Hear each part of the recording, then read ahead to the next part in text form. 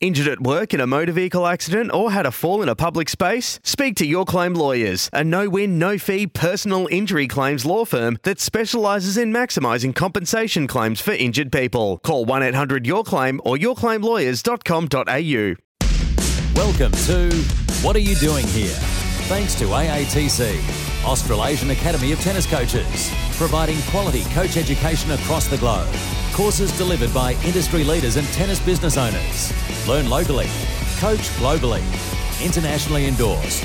Inquire and enrol at aatc.tennis.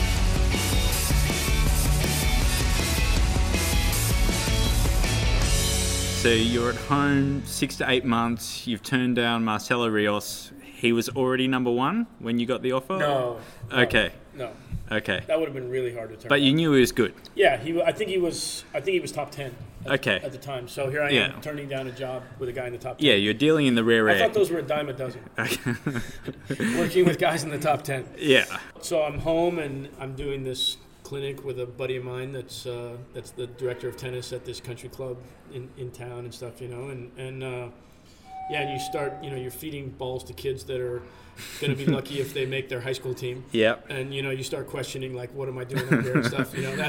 That's where the existential crisis parts come in. Yeah, and then I actually got a call from a guy named Jonathan Stark. Okay. And unless you're a big tennis fan, you probably won't remember Jonathan Stark. But, we call him Starky.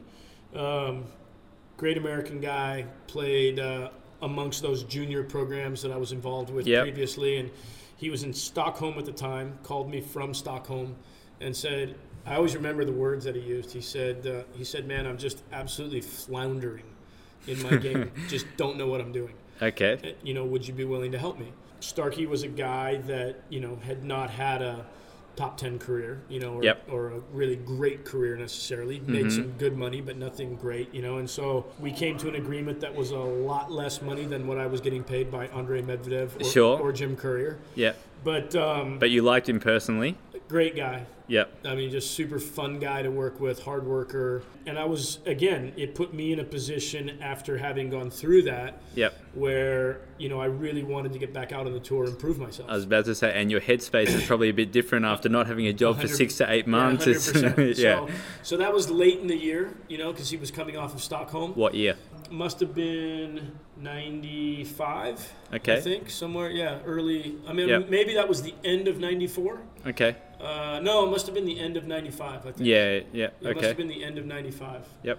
So we start working together and, kind of reorganized what he was doing within his game. Starkey was a big server, had a very, very heavy serve, and was an attacking style tennis player, and he'd kind of gotten away from that in the course of working with some different people. And I mean, if John hears this, I don't, take this with a sense of love, but I proudly say that I worked with a guy that had the worst ground strokes in the history of professional tennis, because his groundies were pretty bad. Yeah. I mean, he just wasn't great from the back of the court. The strength in his game, was him coming forward and putting pressure on guys, and he was and the pride comes from the results you made despite this. Exactly. Right? Okay. Is that we made some adjustments in his game, we did some things, and when I started working with him, he was ranked about, I think, 95, somewhere in that, between 90 and 100. He was in the 90s. Yep. He had been as high as 35 or so at that time, but that was a little bit, before. By mid-February, he had done really well at the Memphis tournament the previous year, and we went to Memphis. He lost first round, and his ranking dropped outside the top 100. He was about 115, 120.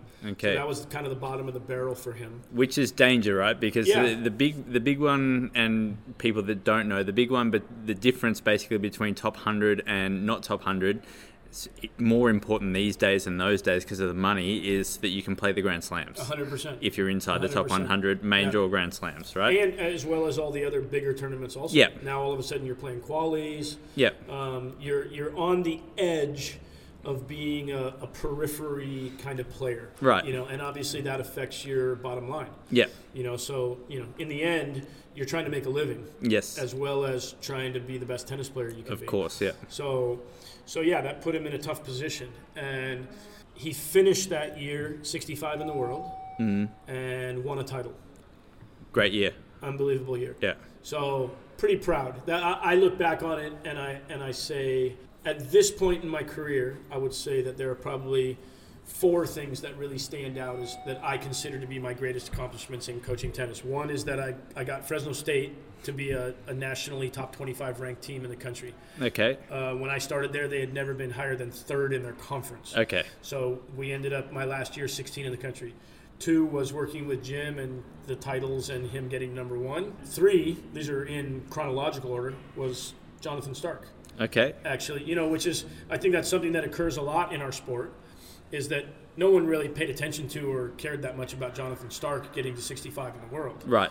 But from where he was and the headspace that he was in when we first started working together, for him to win a title, he only won 2 titles in his career. Yeah. And to finish that year 65 was a massive accomplishment. That was number 3, and my number 4 would probably be 2018 with Kevin.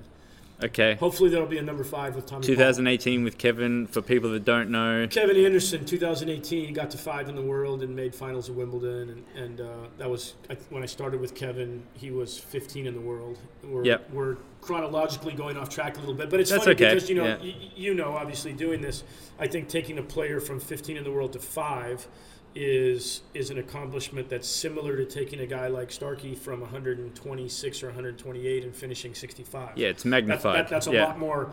That's a lot more ranking spots. Yes. But it's also a lot harder to go from 15 to 5. Yes. Given the number of points. Well, if you look at the points difference and the kind of results that it takes to go to top 5. Exactly. So Kevin, that year in 2018.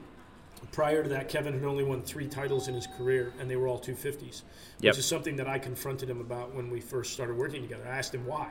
With your skill set, why have you only won 3 titles? You haven't beaten the big guys in the big events. And he had lost, I think he had lost 6 other finals or something like that at that time. And he, to his credit, he said, to be honest with you, I don't think I've handled those situations very well. I've been nervous. I haven't played very well in those circumstances. So in 2018, Kevin won 3 titles that year. He had won 3 titles in his career prior to that. Right. And he was 33 years old. Yep. So he won 3 titles in that same year and made the finals of Wimbledon. So you've taught the old dog new tricks. So, we hopefully. So, anyway, but those are my, Starkey's in there as one of my top accomplishments in my mind, for what we were able to do within his game. It feels a lot better when you like the guy as well. So 100%. Starkey was a guy that, man, I had so much fun during that period of time that we worked together. Yeah. And then it was kind of interesting because that's when Jim approached me and asked me to coach him again. And that was after the 2 years of him not speaking to me. Yep. We were actually, it's kind of ironic because we were actually at Jonathan Stark's wedding. Wow. Okay. And Jim's agent came to me and said, we flew out together and we were talking, and Jim was struggling a bit at that time and his ranking had dropped outside the top 20. His agent told me that they were chatting on the flight on the way out, and that the agent was the one who says that he said to Jim, planted the seed. You should consider, bringing back Brad. And he said, I think that's really, the guy that you need. At the wedding, at the reception, we'd all had a few drinks. Helps. Jim literally, like I said, Jim literally hadn't been talking to me for a couple of years. And we kind of ended up in just this position where we turned and we're both kind of like weird, standing looking at each other. Yeah. And all of a sudden we started chatting and, just talking about wedding, and we'd been playing golf the day before and stuff or whatever. And at one point, after we were talking for 2 or 3 minutes, I said to him, Jimbo, and I'm kind of looking right at him, and I said, it's good to be talking, man. And he said, yeah, it is. And then he said, we talked for a little bit more, and he said, can I call you next week? And I said, sure, of course. So he called me the following week, and he asked me if I would come out to Florida and spend some time. So I started working with him again, talked to Starkey, and asked him if he was okay with Jim coming on board and working with the 2 of them together. At the time, Jonathan said yes. And then the very first tournament that we went to together was in Beijing. Jim hadn't won a tournament in, 18 months, 2 years, something like that. Okay. And we had made some serious changes in some footwork things that he was doing, especially running wide to his forehand. Okay. And he goes to Beijing and he wins Beijing. Beats 2 top 10 players to win the tournament. Starkey lost first round and had to leave and go to Singapore early. Yep. And we get in and I get to Singapore and John's like, I don't think I want to do this. Share. Yeah. And so John stopped. Yeah. So kind of tough sometimes, and yeah. As great a guy as Starkey is, I think his ego got in the way of that. Well, the jealousy and the ego, yeah. And I think that I think it's always tough. Like I know you've done it and stuff, so it's tough when you're working with two players. Yep. I don't think you can really work with more than two players. No. But even working with two players can be difficult. There's these guys being an individual sport, they do have egos. At the end of the day, they're competing for the same thing. Yeah. That's exactly. And so yeah, that became, I stopped with John, continued with Jim, and that became Courier 2. Okay. So I went with Jim from that period until he retired, actually. Okay. So, which was an interesting experience for me also, because I'd never been with a player, obviously a player at his level, but I'd never been with any player at any level that went through the retirement process. Because Jim also had a period where he was completely burnt out too, right? There's a famous one about him reading the book in the Change of Ends. Yeah, that was prior to all that. That was actually back in the Courier 1 period. Okay. And that's a very misunderstood scenario, I think, that whole reading the book thing. People misconstrued that as being him being disassociated and not caring about what was going on. Yep. It was actually exactly the opposite. He was so frustrated and irritated with his level of play. And that was actually during the ATP finals. Mm-hmm. Yeah, I know. Yep. So, and I had been telling Jose, over the phone, trying to explain to him that Jim was going through a tough period. And that he was struggling with a lot of stuff. And mentally and emotionally, he was really frustrated, wasn't happy with his game. And it was funny because Jose went to the ATP finals with him, and after the first round, Jim lost to, I think he lost to Chang in the first round pretty easily. Okay. And Jose called me and he was like, what the hell is going on with Jim? And I was like, Jose, I've been telling you this. Yeah. And stuff. And so that was the second match that he played there in the round robin event. And he got the book out to calm himself down. Mm-hmm. He was literally going to kill himself or kill every racket in his bag or do something that wasn't going to be very good. Yeah.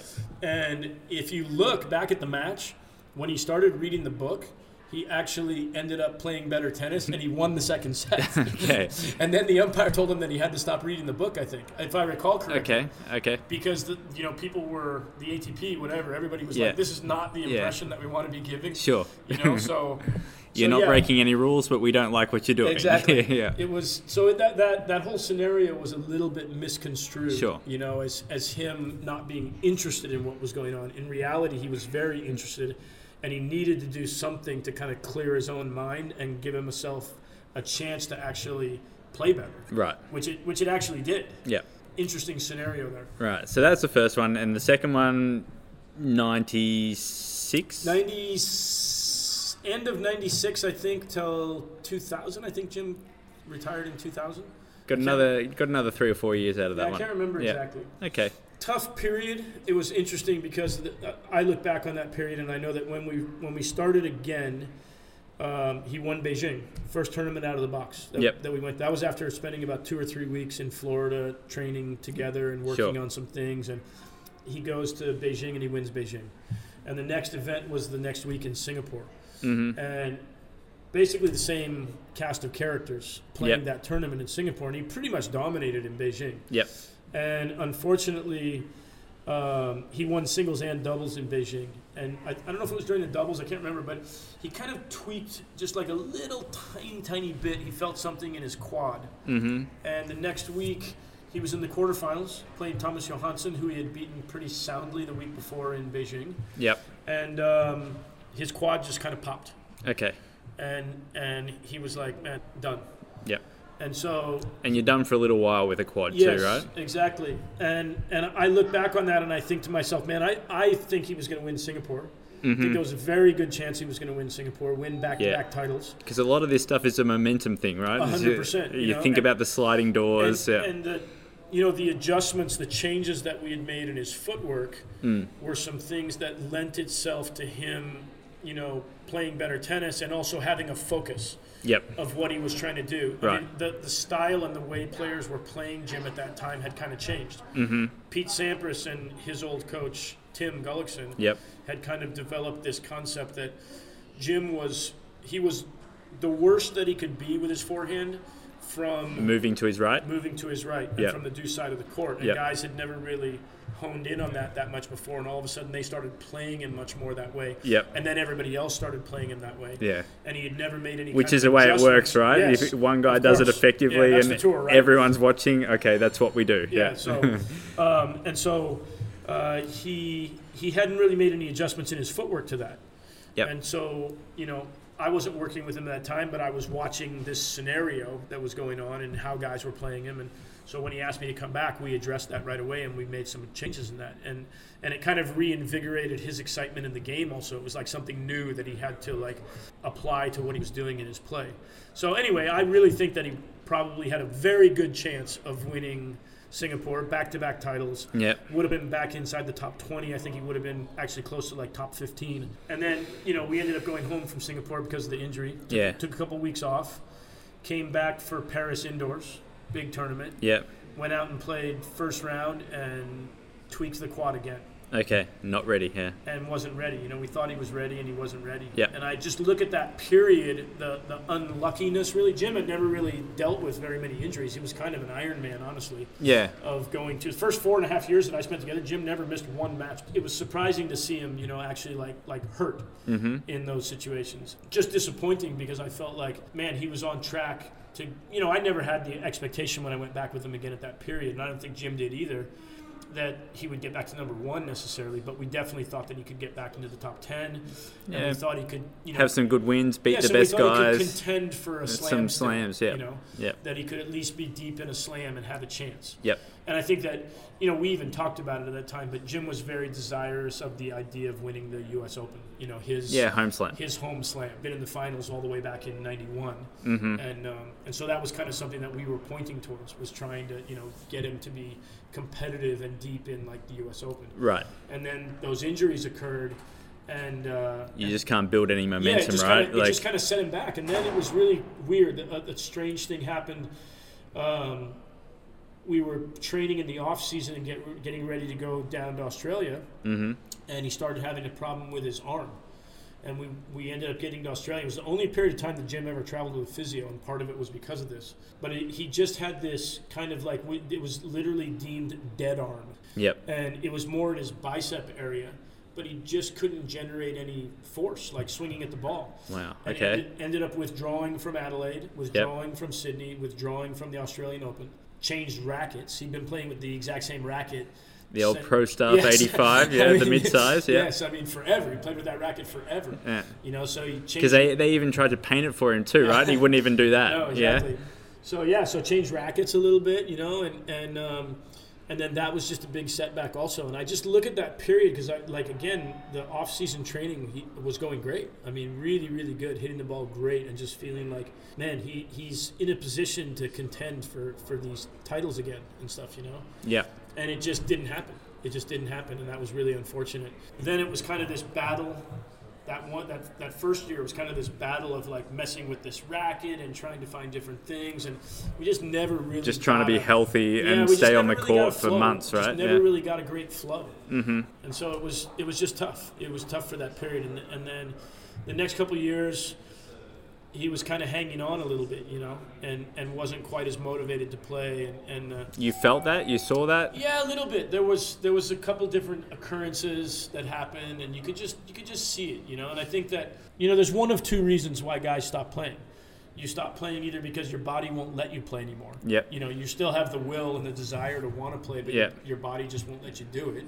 Or you lose the motivation. You just don't have the desire to get out on the court. And the way Jim produced his game and the way he trained took a lot. It took a really lot. And more than anything else was the body started to give in a little bit, and that led to the mind not really being willing to do the other stuff. Yeah, sure. So it was a little bit of a combination of both of those things for Jim. But in the end, I think he just kind of lost the desire. Because the way he felt that he had to train to produce his game the way he needed to be competitive at the top levels, was pretty exhausting. And he had gotten to a point where he was kind of tired of doing that. I remember a couple times late, and he was like, man, I just don't have enough 2-on-1s in my legs. Because he used to do 2-on-1s like a madman. Yeah. You know, and he just wasn't doing it as much. Couldn't do it as much. Right. You know, and I kept trying to convince him that he was older. Don't need smarter. To do it as much, maybe. Yes, you know, train a little smarter and not quite as hard. Yeah. You know, and still be able to maintain all that stuff. But it was hard for him mentally. I think he almost felt like he didn't deserve to win if he hadn't done that degree of work. Sure. Okay. You know, if that makes sense. Yeah. But you know, that's just how he was. And then obviously Jim ended up retiring a bit younger than what most people would expect. Yeah. You know. How old was he? I think he was 28. Okay. I'm pretty sure he was 28 when he retired. Yeah. You know, which is a little bit early for where most guys are, especially nowadays. Well, yeah, you look now at nowadays, it's been like crazy, but yeah. But you know, even for then, I think the typical marker back, you know, when Jim retired was more 30 to like 32. Okay. Guys weren't playing too much. If you played beyond 32 or so, guys were kind of like, wow. Yeah, it's starting to get pretty old, yeah. You know? Yeah. So it was a little bit early, but probably the right move, you know, for him at that point, you know. Yeah. And I always remember that, you know, we had a conversation in Memphis, sitting at the Peabody Hotel, having a beer after a loss that he'd had. Okay, second or third round. And okay. I remember I said to him at the time, Jimbo, I think you're ready. Because I'd been kind of like trying to talk him out of it for a while. Right. You know, he was kind of bringing it up and saying things, and I was kind of like, you know. No, we can still do it. Yeah. And then in Memphis, I always remember I said to him, I think you're ready. And he said, why do you say that now? And I was like, well, because he really wanted to be the player that, and he said this to me at one point. He said, I just want to play the way I played back in '93. It's never going to happen again. Yeah. Yeah. Jim, different guys, different situations. Every day is a different, you know, like. Yeah. And I said to him at that night in Memphis, I said, you know, the only way you can be the guy you were in 1993 is by retiring. Because once you retire, no one's going to care that you lost third round here in Memphis tonight. Yep. It's going to be Jim Courier, former #1 player, Jim four-time Courier, Grand four-time Slam champion, yep. Jim Courier, Davis Cup champion. Yeah. You know, all the accolades that you deserve and that you earned in your career are going to be the things that are in the forefront of what people say when they look at you or when they talk about you. Okay. And that's the way you can be that guy that played unbelievable tennis back in 1993. Yeah. You know, and so at that point, and you know, I think that was what he really wanted. You know, was to have that feeling. And so, you know, it wasn't too long after that. We had actually made a plan at that point that he was going to play up to the U.S. Open. Yep. And retire at the U.S. Sure. Open. He ended up stopping after Miami. Yep. And okay. He just couldn't do it. Straight away. He just wasn't that interested and just couldn't, like, you know, and he didn't want to deal with, like. And Miami's only maybe a month and a half. Month and a half or so after we had that conversation in Memphis. Yep. And he just you know, he was losing second or third or fourth round here or there. Yep. You know, but he just didn't want to go through the rest of the year like that. Yes. You know, and just to try and get to the U.S. Open so sure. that you could make some kind of an announcement. Yeah, right. It wasn't that big a deal to him. Okay. You know, so he ended up retiring at that point. Yeah, and I was going to ask how you felt about it as well, right? So, because you're giving a guy pretty big career advice, or end of career advice as well. So probably you hadn't done that before, right? Yeah, no, for sure. And you have to realize that there were some moments leading up to that were pretty tough. Yep. In Cincinnati, you know, earlier the year before. So we're talking, what is that? 7 months, 8 months earlier. Yep. Jim played a match, and after the match, and he put in a bad effort. Yep. Jim rarely put in bad efforts. Sure. I mean, in all the years I spent with him, I probably saw him put in 2 or 3 bad efforts ever. Yeah. And that was one of them. And afterwards, I went to his room at the hotel, and I said, "What's up? Like, what's happening out there?" And he said, "Well, that was my last match." And I said, "What are you talking about?" And he said, "I decided before the match that was going to be my last match. I'm stopping." And I was like, "Jimbo," like, and he, you know, it was just kind of weird. Okay. I had no idea, didn't know what was going on. Yep. I drove him to the airport in Cincinnati, which is, if you know the Cincinnati tournament, you have to drive to Kentucky to get to the airport. Yes. So it's it's about a 45, 50-minute drive, you know, so we chatted a little ways on the way out there. And I always remember, you know, not afraid to say this, but I dropped him off at the airport, you know, said goodbye, and he got out of the car.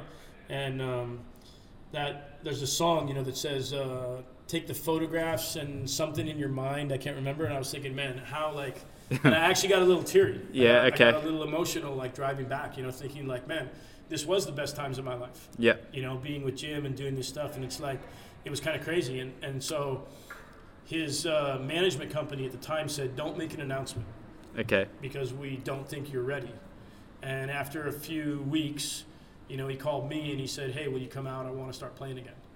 And so we had gone through some phases like that. Okay, yeah. Where it was like, obviously it was on his mind. Yep. And it had been there for a while. Yeah. And it was tough to like get everything in the right spot. So when I did say that to him, it wasn't like I was being kind of like offhanded about it. Yep. It had been something that had been coming on for a while, despite the fact that he Sure. was 28 years old. Yep. I mean, I certainly would have loved to have seen Jim play for another 2 or 3 years, and be competitive. Yes. But he wasn't being as competitive as he needed to be to satisfy himself. Yep. And so it made sense for him to stop at that time, I think. Right. Okay. So where do you move on to after that? I went home. I went home for a little while, and then I got a call from Marty Fish's dad.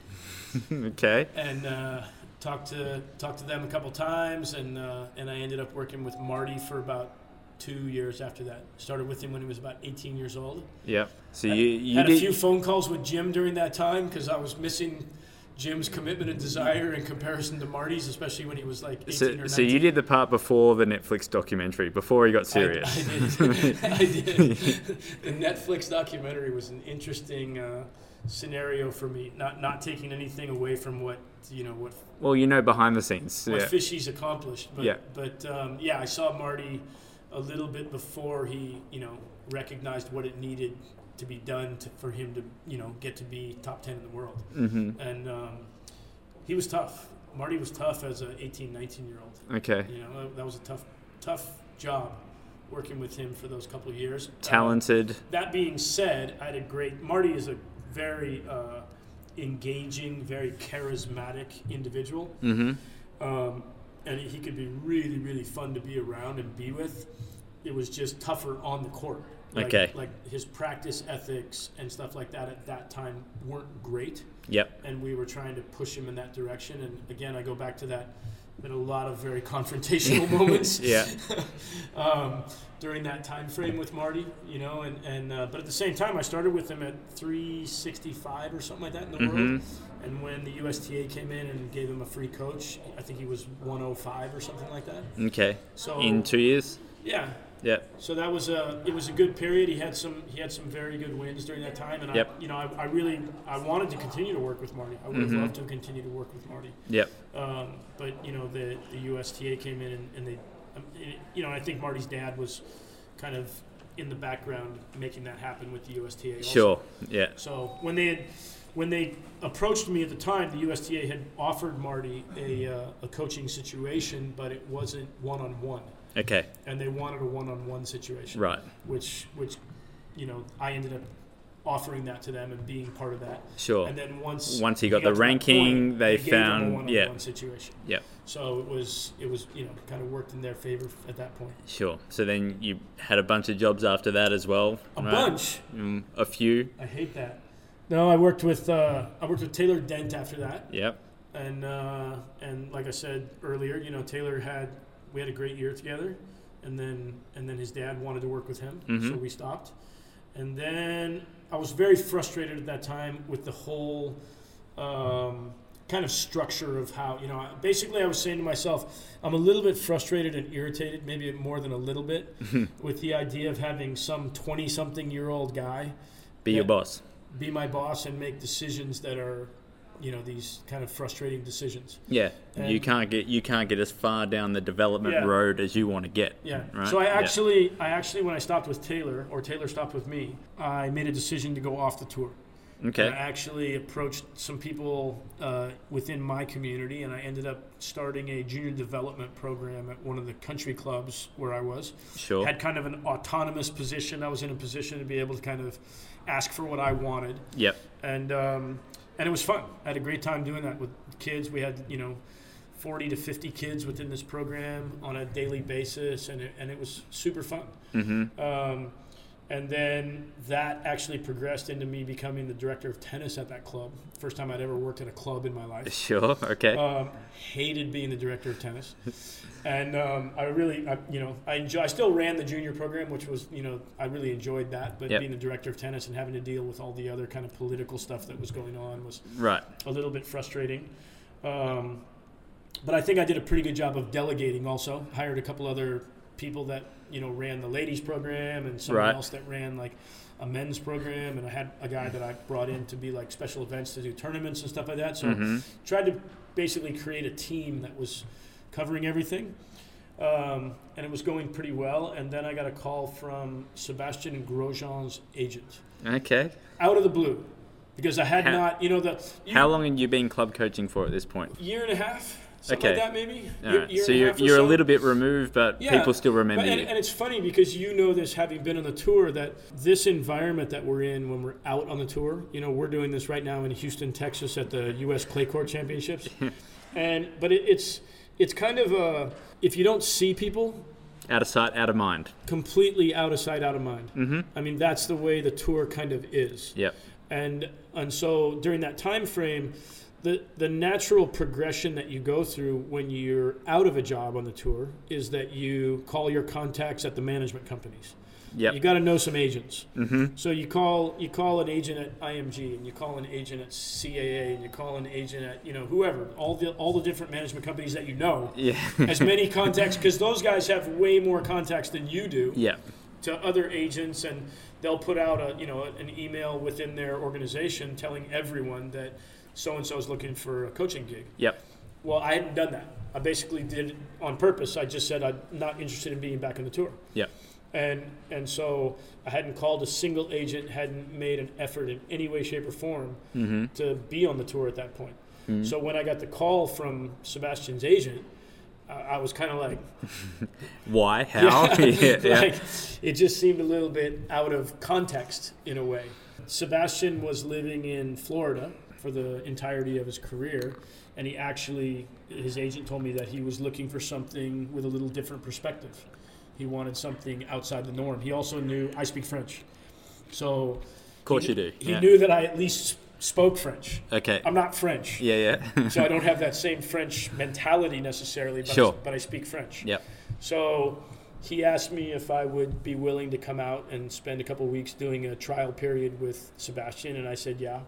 And so we went out and spent a couple of weeks, and then I worked with him for about 2.5 years. Mm-hmm. Quarterfinals at Australia, semis at Wimbledon. I was about to say, people might remember him from the run in Australia. Yeah. Him and Clement had the run. Yeah, that was before my time period. Oh, okay. But he was, Seb, it's funny, great guy. I mean, to this day, just like we have a really good relationship. And, he messages me every year on New Year's Eve and says, like, Happy New Year and stuff. You know? Just a super, super nice guy. And I can't tell you during that time frame how many people would come up to me and say, "Oh man, you coach Sebastian Grosjean. He's my favorite player. Yeah, I love that guy." Yeah, and it was true because he's this little fire running around and he was just fun to watch. Yep. And so I spent that time with him, and that was a good period. Seb, a little bit later in his career, and when we stopped, I always remember it was funny because the U.S. Open. Towards the end of the year when we stopped, he was not pushing himself super hard to prepare. Sure. And I kind of got into him a little bit at this one practice, while we were out practicing, and he didn't appreciate the way I presented it to him. Okay.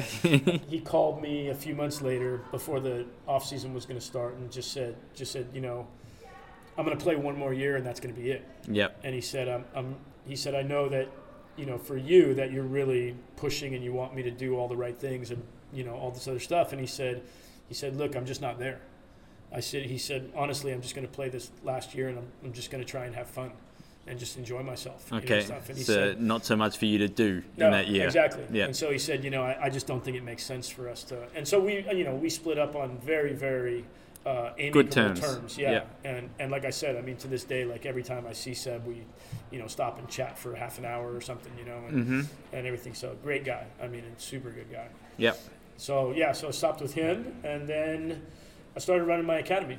after that. Okay. Back in Fresno again? Yeah. I actually started my own like little academy at the absolute worst club in Fresno.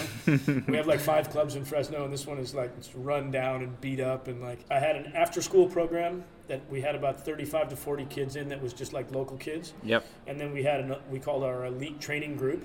That I think at its peak we had about 16 players in. Okay. But we had some very good players. We actually had some very good Elite players. training group is during the day in America normally, right? Elite training group were guys that were doing more homeschooling. Yep. We had a house in town where we housed some of the guys if they needed housing. Yep. We had some local guys that were actually very good players. Yep. We put a lot of guys, virtually every guy that came and trained there played. At least D1 college, right? At least D1. Yep. And we put a guy in at UCLA. We put a guy that got to be top 10 in collegiate tennis. Yeah. They were good players. They were good players. I always remember it's funny because going back to Kalamazoo, like we talked about before, I was at Kalamazoo one year with guys from the academy, and somebody came up to me and they said, "Man, how many guys do you guys have here at the?" And I was like, I don't know. Yeah. I actually didn't know. It was just all the guys that we could get in, we got in. Yeah, I did some coaching in Austin. We got 4 or 5 guys to Kalamazoo at once, and we thought that was pretty good. We had 9.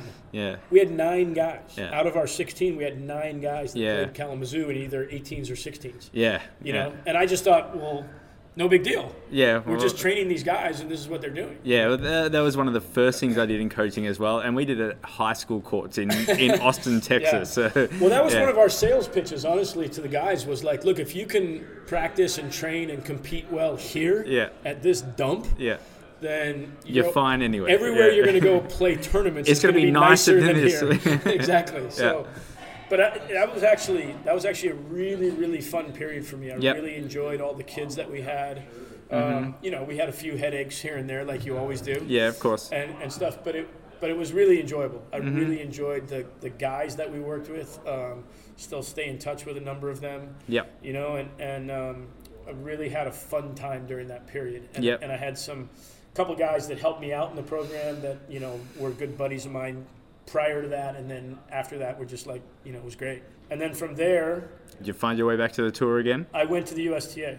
Okay. So Jay Berger contacted me and asked me about taking a position with the USTA. This is a United States Tennis Association. Yeah. And at that time, now the USTA has a national training center, and it's a different kind of scenario and a different program. And I had been approached a few times in the past about that. I was just in a much different place in my life now. Sure. So now we're all the way up to, 2014. Okay. I went to work for the USTA starting in October of 2014. Mm-hmm. And, so I felt a little bit bad for the academy situation, although I actually did turn the academy over to somebody that I thought was going to do a very good job. Turned out didn't meet your expectations. Didn't quite go as well as I thought it was going to, but sure. But so that was a little bit disappointing, just from the standpoint of all the kids that I had there and everything. And, but yeah, and I moved to Florida. I had never moved for a job before. Okay. I'd always lived in I jokingly, this is a joke when I say I'd always lived in the garden spot of tennis in Fresno, California. Okay. Fresno's definitely not the garden spot of So tennis. Florida, where were you? Boca Raton? Boca, yeah. We started in Boca. That was when the training center was, they had an agreement with Everett Tennis Academy. Sure, I was there last week. Yeah.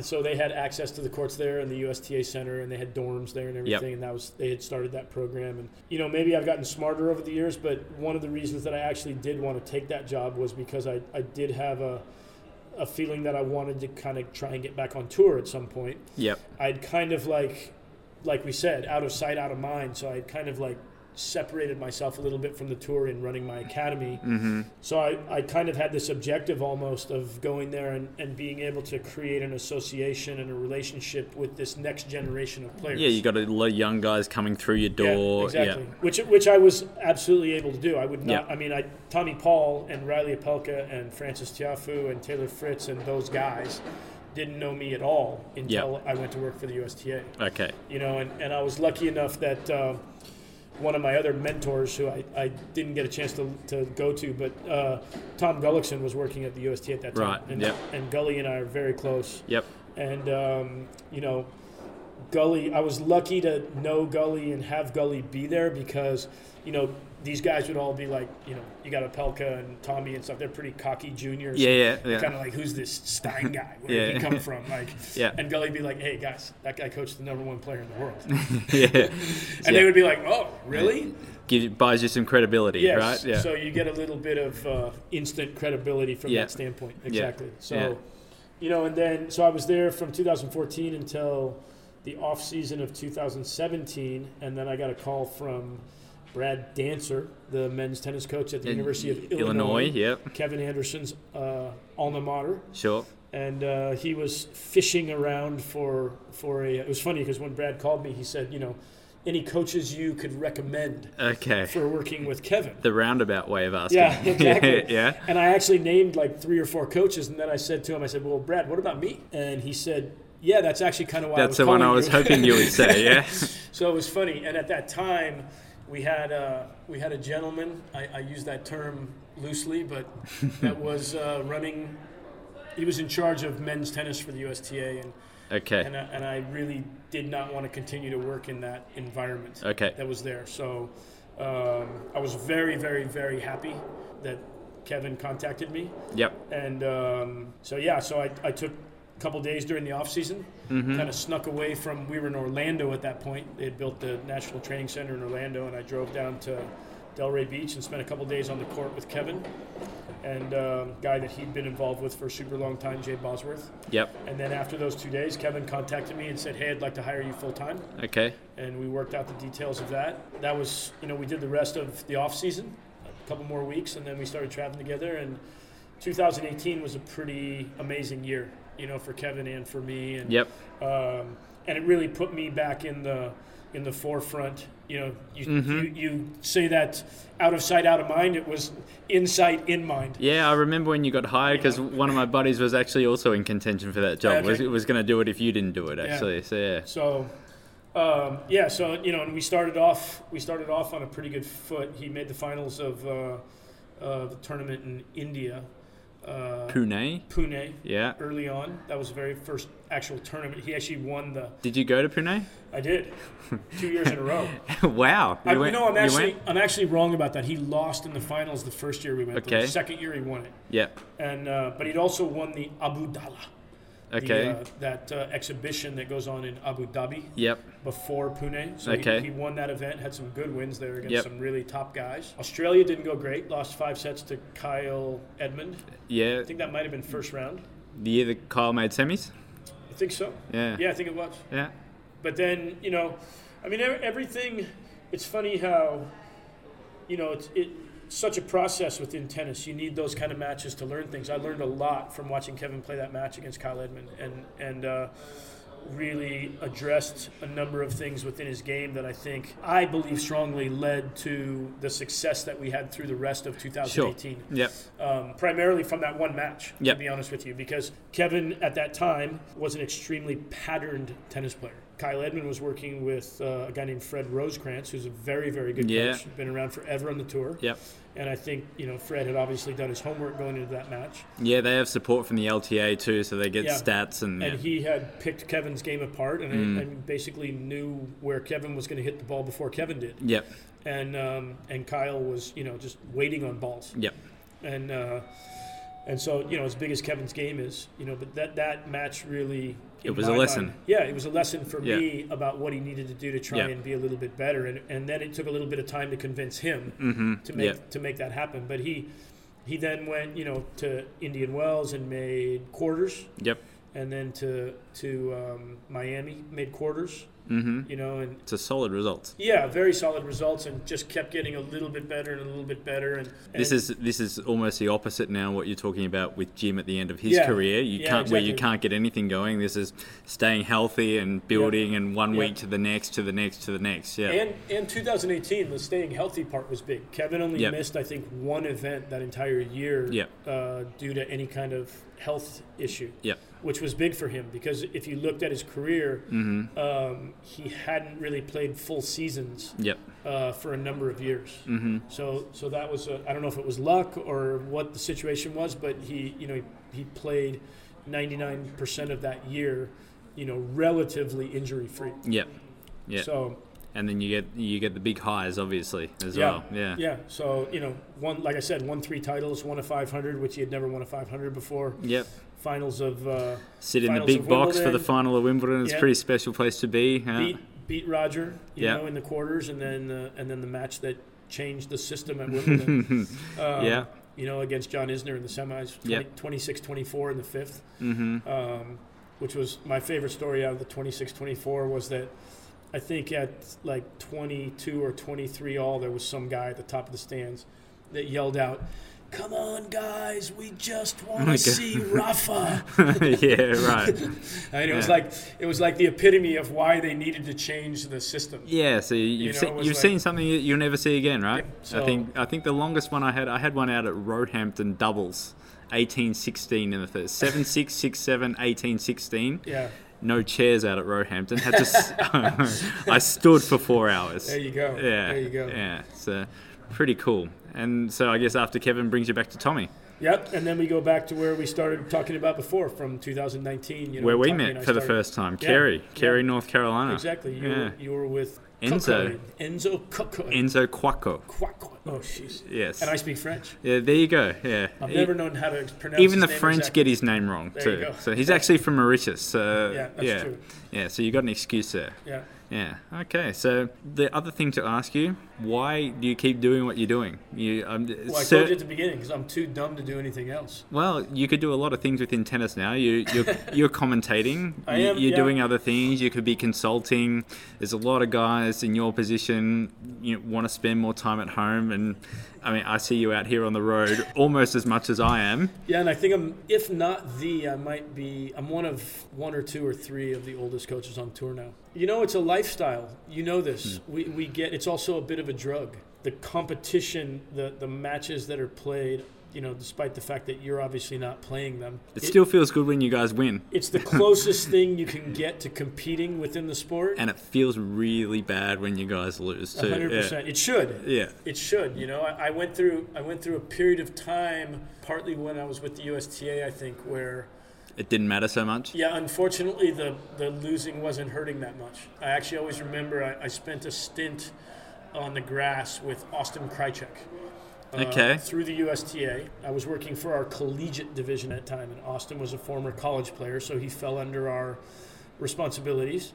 I wonder... And did he play last round qualies that year? No, he didn't win a match on the grass. Okay. I went with him, and the goal was to try and get him to qualify at Wimbledon and to get him close to cracking top 100. Because he was my guy's partner in that 18-16 in the third that year at Wimby qualies. That's funny. Yeah. Yeah, so when he lost at Wimbledon in qualies, I remember we went and we were in the village, Wimbledon Village, at the Dog and Fox. Anyone that's been there knows where the Dog and Fox is. Yeah. And we were having a couple of beers.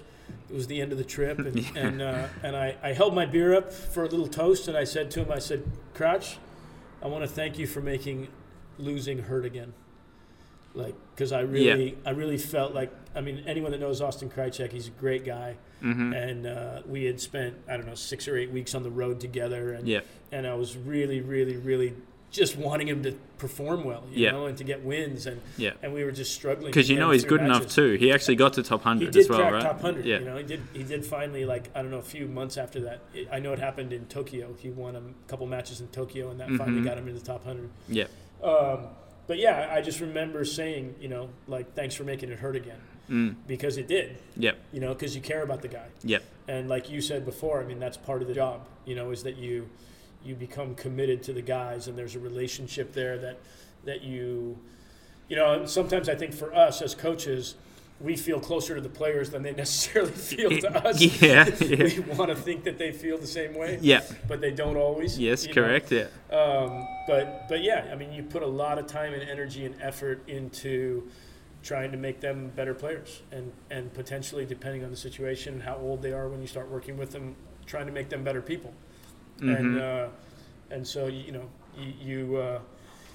want it to hurt when they lose. Yeah. For sure. Yeah. So it's always funny, because I think in sports in general, regardless of what sport you're involved in, when you're at this level, and even when you're at lower levels, the winning is never quite as exciting as you would like it to be, and doesn't last, like the high doesn't seem to last quite as long as when you lose. Mm-hmm. The lows are lower than the highs are high a lot of the time. For me, I think most of the time the losses hang around until the next win. Well, you know, like there is an old saying, you know, in tennis, you're only as good as your last loss. Yeah. You know, and that's not entirely untrue. You know? Yeah. And the other thing is that unless you've actually won a tournament, which we had the luck of Tommy winning the last tournament of the year last year. Stockholm. So he wins Stockholm, and we literally had a month and a half. All preseason. Like, man, I'm a winner. We finished the year as winners, you know. But in general, you know, it's like, I'll give you a great example. You know, Tommy just played Indian Wells, and he beats Sasha Zverev, number 3 player in the world, the highest ranked player that Tommy's beaten so far. Yeah. And he's got, you know, 1 day off. And you got to be getting ready. You're already, you know, it's already like, hey, we got to put that behind us. Yes. And then he loses, you know, to Alex de Minaur. Yep. Great player. Yep. But you know, your expectations after beating Zverev, you think you can beat anyone in the tournament. And so it's a very short-lived high sometimes. Yeah, exactly. You know, when you win those matches, and the match with Alex sticks with you until the next tournament. Correct. You know, Correct. So yeah, it's tough. It's tough sometimes. But at the same time, you know, I think a lot of us that stay out here because we do like to compete. And we enjoy the guys that we're with. And, you know, it's become, I mean, a lot of my closest relationships with people are on the tour. Yep. You know, and it's always a weird situation because I love being at home, and I have great situations at home, and my kids all live where I live, so I get to see them when I go home, and I love that. But at the same time, you don't see a lot of your friends. Yep. Unless you're actually on the tour. Yes.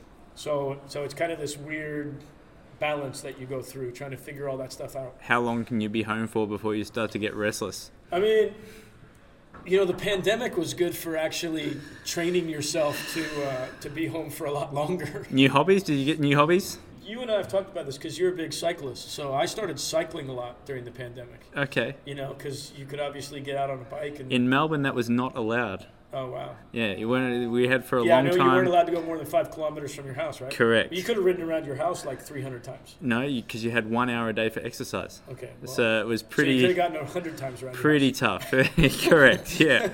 Yeah. It would have been like a NASCAR. You could have just kept making left-hand turns. Exactly, yeah. Yeah, no, we were lucky enough in California, and I do have a young player that is from where I'm from. He's actually a member at the same club that I'm a member at. Mm-hmm. And during the pandemic, when the club was closed down, we would climb over the back fence and train at the club. Sneak a few balls. Yeah. And then actually we got in trouble for that a little bit and found a private court that's in our neighborhood, same neighborhood that we both live in. And so I actually got a chance to hit quite a bit during the pandemic, and cycling here and there and stuff, you know, and everything. So I said to someone that I feel like I'm built for pandemics because I didn't really feel that stressed out about, you know, not traveling, and 2, spending a lot of time on your own. Yeah. And stuff like that. So So what's next? We have the rest of the clay court season coming up. We have a couple weeks off now. Tommy lost here in Houston yesterday to another Aussie. Yeah. Nick Kyrgios. Yeah. Singles and doubles. He lost singles and doubles, not both to Nick Kyrgios. But did lose singles and doubles yesterday. So Tommy's heading home, and he'll have a couple of weeks at home training on the clay. I am going to go home for sure. You go to your home, Tommy goes to his home. I'm in California and Tommy's in Florida. I may come out for a few days before we head over to Europe, but he's playing Estoril in Portugal, and then Madrid, Masters 1000, Rome, maybe the week before the French, Geneva, if we depending on what the results are, or maybe take that week off, and then Paris. Yeah, nice. It's a long swing, you know that, because we're going to go clay, and then Tommy didn't get a chance to play the grass last year because he had a foot injury. Right. So he didn't play any grass at all. Yeah. And he hasn't played very much grass in his career. And to be honest with you, you know, anyone that's seen Tommy play in the last number of months, I mean, I've been making an effort to build a game around him that translates well to playing on grass. It also translates well to playing on the other surfaces, especially hard and indoors. But I'm really excited to go see how he performs on the grass given the skill set that he's now playing at. I would say that Tommy is, serving and volleying as much or more than most of the guys on the tour, other than Maxime Cressy. Yeah. And coming forward off returns and doing other things that I think are going to lend themselves to him performing well in the grass. Things he wasn't doing a couple of years ago. Yeah, exactly. So we may end up going straight through the rest of the clay and the grass, which could end up... You do it Australian style. 8 or 10 weeks. Yeah, I guess you can't complain about being on the road for too long. Australians, talking to Australians. Most Australians, we skip most of the clay, show up at the French Open, and then go straight to the grass. Yeah. So that's the rest of our schedule. We're going to try and play as much grass as we possibly can. Tommy even mentioned recently about maybe playing Newport.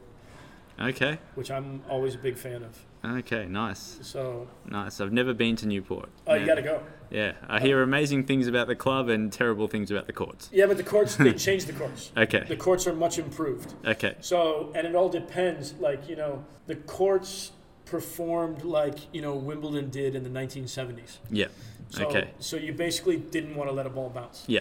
So if you look at the guys that have won Newport historically, it's been guys that are very really attacking good style tennis players. Yeah, Rajiv Ram. Yeah. Gilles Muller. Yeah. Won Newport and stuff. Last year was the first year they completely dug the courts up and redid the courts from the ground up. Okay. And I heard that they actually are quite good now. Okay. So we'll see. Time to go find out. Yeah, time to go find out. Well, Brad Stine, thank you very much. It was great to have you on. I have to listen back to that one and make sure I can learn a bit more about what I'm meant to be doing. Yeah, we'll see. I appreciate it, man. All right, thanks a lot. The First Serve is your home of tennis at thefirstserve.com.au. Log on to find out all the details of our live radio show, other podcasts, read weekly features by our team of writers, and follow us on social media, Facebook, Twitter, Instagram, TikTok, and subscribe to our YouTube channel. Want to witness the world's biggest football game? Head to iCanWin.com.au, predict Australia's score with a crystal ball, and it could be you and a friend at the FIFA World Cup Qatar 2022 semi-finals, all thanks to McDonald's. Maccas, together and loving it. TNCs apply.